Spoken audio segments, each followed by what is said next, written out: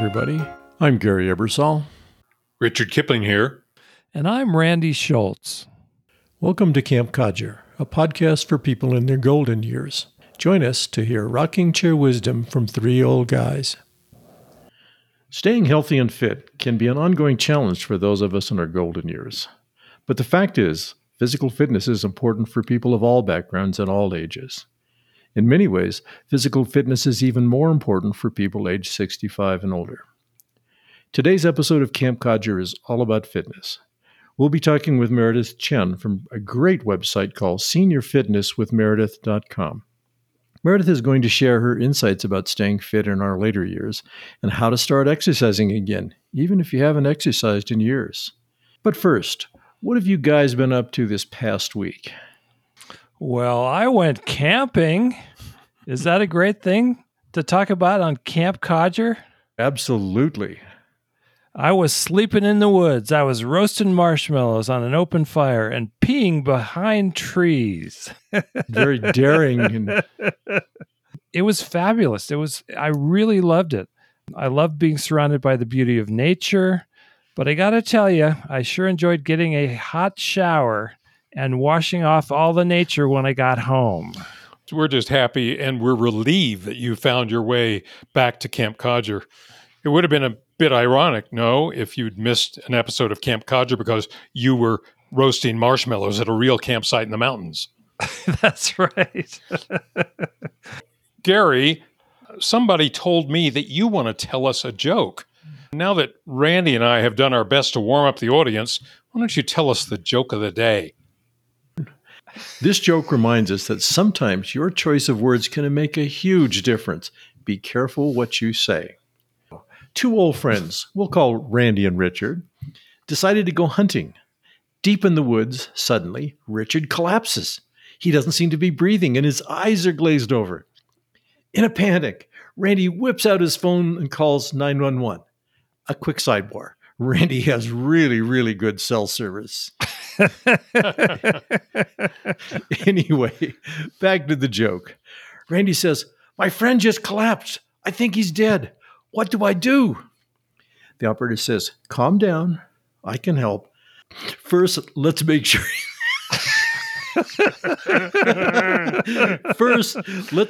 He's really dead. There's silence.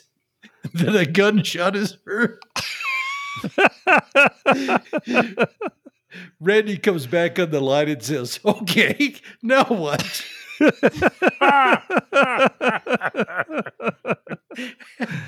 Wait a second.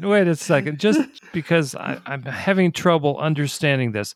This joke was told to you by a computer? Yes. This was a computer joke. This computer has a morbid sense of humor, but funny as all get out. Oh, Lordy. Oh, I just want to apologize to Richard right now. I'm sorry. I misunderstood the instruction on it. You know what? Now we get ChatGPT to write an obit for Richard. Moving right along, let's start our show. Randy, it's time to get serious. Thanks, Gary. Our special guest today on Camp Codger is Meredith Chen. Meredith is a professional fitness trainer. In fact, Meredith is a fitness trainer for seniors. Her website is called seniorfitnesswithmeredith.com, and she has a wonderful Facebook page also called Senior Fitness with Meredith. Meredith lives in Arizona, but every day seniors from all over the United States and throughout the English-speaking world use her videos to add strength, flexibility, and balance to their lives. We've asked Meredith to share her insights and professional knowledge about how to start exercising again, even if it's been a long time since you had an exercise routine. Meredith, I am delighted to welcome you to Camp Codger. Thank you so much for having me on today. This is a wonderful experience to talk with all of you. Well, I hope it's going to be as good for you as it will be for us, because I know we're all looking forward to it. This is going to be great. You bet. Let's start with a pretty obvious question. I've watched a lot of your videos, which are great.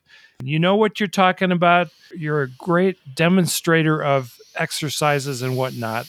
But tell us and our listeners how you got started as a fitness instructor for senior citizens. So many, many years ago, I had started a company doing personal training, group fitness training, and boot camps.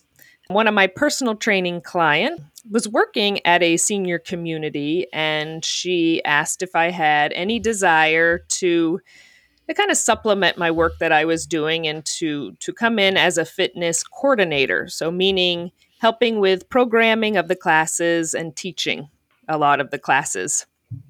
So I said, I'll come in, I'll give it a try. I'll submit my application, so to speak. But I had never just dealt with seniors. I had trained some in the past, but to work in a community was quite intimidating to me at the time.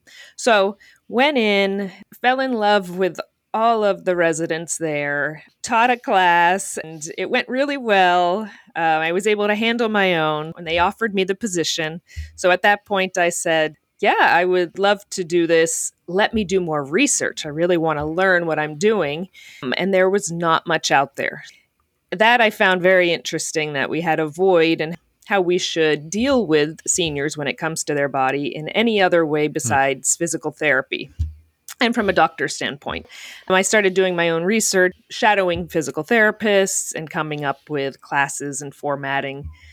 That went on for years, and then started my YouTube and web-based channel, Senior Fitness with Meredith. So you kind of had to invent it as you got into it. Yeah, in a way, I feel like I did, because again, there wasn't a book to go read to learn. There weren't many webinars, which when you are a personal trainer or group fitness trainer, you have to get continuing education credits. So you'd think there'd be something out there. There was not, that I thought was correct for dealing with the senior body. That's when, I did have to create something on my own that I thought would be best. It seemed to work because the residents and seniors that I've worked with ever since seem to really enjoy it. So Meredith, how is the working with the senior body different from working with a, say, 40-year-old body? There's not too many differences, I will say that, but the biggest one is taking into consideration all that it has been through over the many years. Dealing with a body that may have knee replacements, shoulder issues, hip replacements, hypertension, diabetes, strokes in the past, had many falls. The list goes on, right? You have to learn how to deal with that body and what is best for each individual to keep them safe, first and foremost. It's all about form and safety. That's the main difference, is you just have to know that you're dealing with a lot more issues, most likely.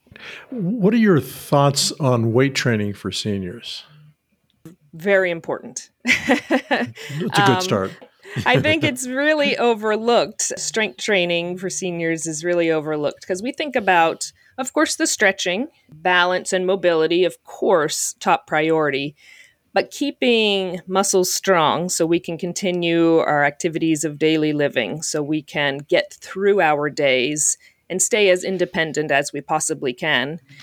Adding strength training into your routine is going to help with that. It's not only going to grow your muscles, it's going to keep your bones strong. It's going to keep you with better posture, better balance, because you're going to strengthen the entire body, including the core and the lower body, even if you're seated doing it. So it is vitally important to make sure strength training, even if you're only lifting 1, 2, or 3 pound dumbbells, is included, because it just will help the body strengthen. Independence is always the number one thing that I hear if I'm in an independent community or speaking with people who still are independent.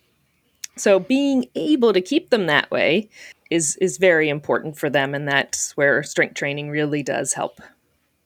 Some of our listeners probably haven't exercised for a while, or at least don't have a regular program of exercise. How would you suggest that they start exercising again? Getting back on track, right? It's not easy to do. My first thing I would say is to start slow. don't go all in. If you heard someone took this great class or is watching this video that they love, go at your pace. Don't go at the pace of the person that you see doing it and who's been doing it for years.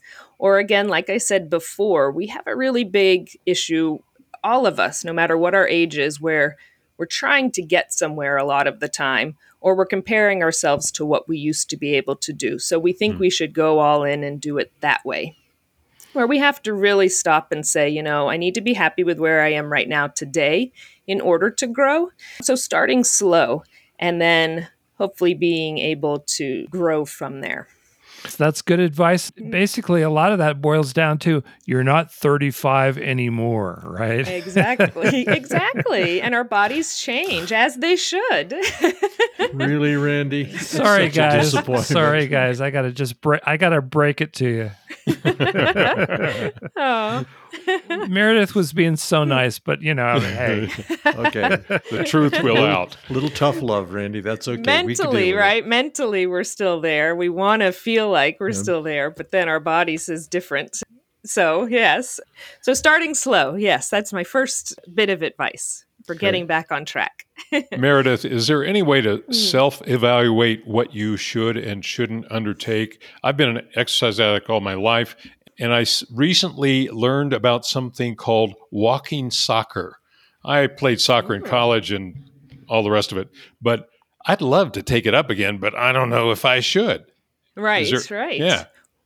Walking soccer. I have not heard of this. I can mentally see, I think, what that would mean. Pretty right? ridiculous. It's the only thing I can do. That's what it comes down to. It's kind of like going on a walk and you find that rock and you kind of kick it for a while until you lose it, right? It's kind of like that. That's right. Yeah.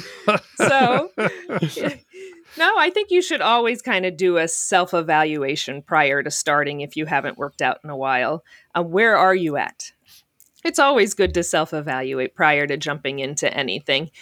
Obviously, we all need to be humbled with ourselves and know where we're at right now, as hard as that is to do. So making sure we know where we're at so we stay safe. Because if this is something we want to get into or back into, we need to look long-term. And we're doing it to keep ourselves, again, independent, mobile, get stronger, of course, physically, but in every other way, mentally and emotionally, exercise will help you do that. Being able to continue to do it after we start again is very important. What can I do? What have I done in the past? What do I want to be able to do? And then slowly go from there. So yeah, doing a self-evaluation is very important. I think that's a great idea. So can you get specific a little bit? If you haven't exercised for a while, are there like 3 or 4 great exercises that are easy to just kind of start and get back into it? Definitely.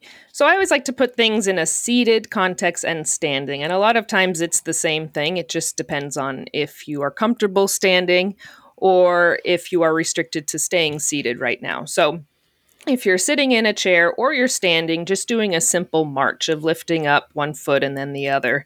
Focus on keeping the core pulled in tight, working on your mobility there. See where you're at. A lot of times when you're first starting back out, hip flexors very tight. Maybe you just don't have that mobility. Your foot hardly comes up off the ground. Perfectly fine. That's where we have to focus on getting that range of motion and strengthening through the abdominals, the hip flexors, the quadriceps. And if we're standing, focusing on really getting that good mobility in our ankle joints. So starting there, that's always a really, really good one. Focusing on just our balance in general, or say you're doing that marching movement, like I just said, but just lift up one foot and hold it up.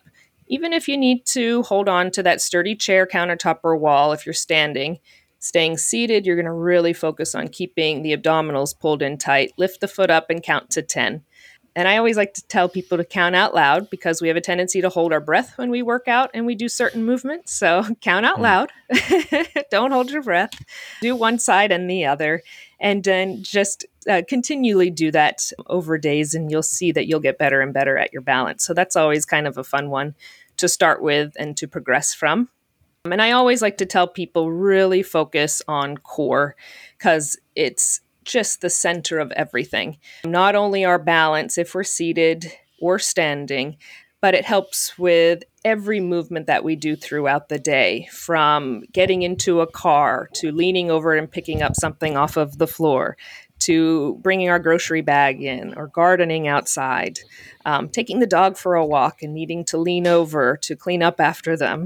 Keeping the core strong, helping with our posture is very important. So even sitting in a chair, you can sit at the very front of the chair, lean back, focus on the abdominal wall, using that to help you sit back up nice and tall, and repeat that. 12 to 15 repetitions, see how you feel. Not using momentum, not pulling from the hip flexors and the lower body, really focusing on the abdominal wall is going to be really, really good for you also. That's great advice. I don't always think about sitting down as an opportunity to do exercise, but it really is, especially for some folks. It's a wonderful place to start because they need that core strength. They need those basic muscles to get a little stronger. You did mention posture, and that's one of the things that aging seems almost inevitable, that we lose our good posture as we get older. Are there specific exercises you recommend for people who need to improve their posture? Definitely. So going back to core is always great because core is not just the front of the body. It wraps all the way around to what's called obliques on the side, our hips, and then our lower back. So keeping all of that very strong. Back to strength training, like you said, very important because if we can get those upper back muscles engaged, opening up the chest, really focusing on pulling our shoulders back, that really helps with our posture. A lot of times we lose that. We start to go forward, the shoulders roll forward. So making sure we're focusing on strengthening our upper back and then working on neck muscles. I think a lot of time we don't think about those, but just nodding up and down and turning our head side to side, keeping that mobility. And then when we're sitting, just constantly doing posture checks. One big shoulder roll, release the shoulder blades down the spine, staying nice and tall as much as possible. If you're using a walker or a cane, making sure you're using one that's to your height and is working good for you, not hunched over as you're using it.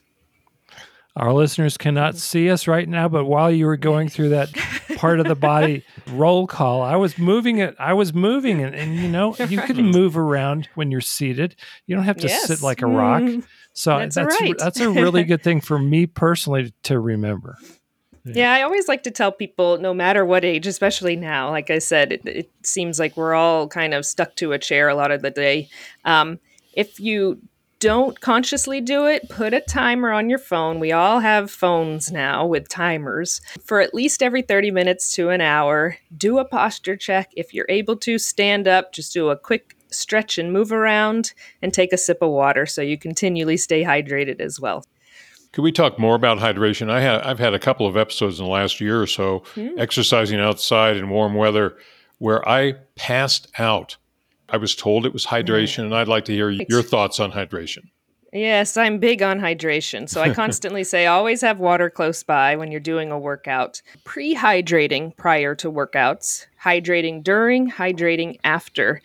In the winter, in the summer, no matter what season it is, we all think if I'm sweating a lot, that's when I need to hydrate the most, when that's not necessarily true. We need to hydrate constantly. And as we age, a lot of times we don't eat as much, we don't drink as much. We don't have the desire to.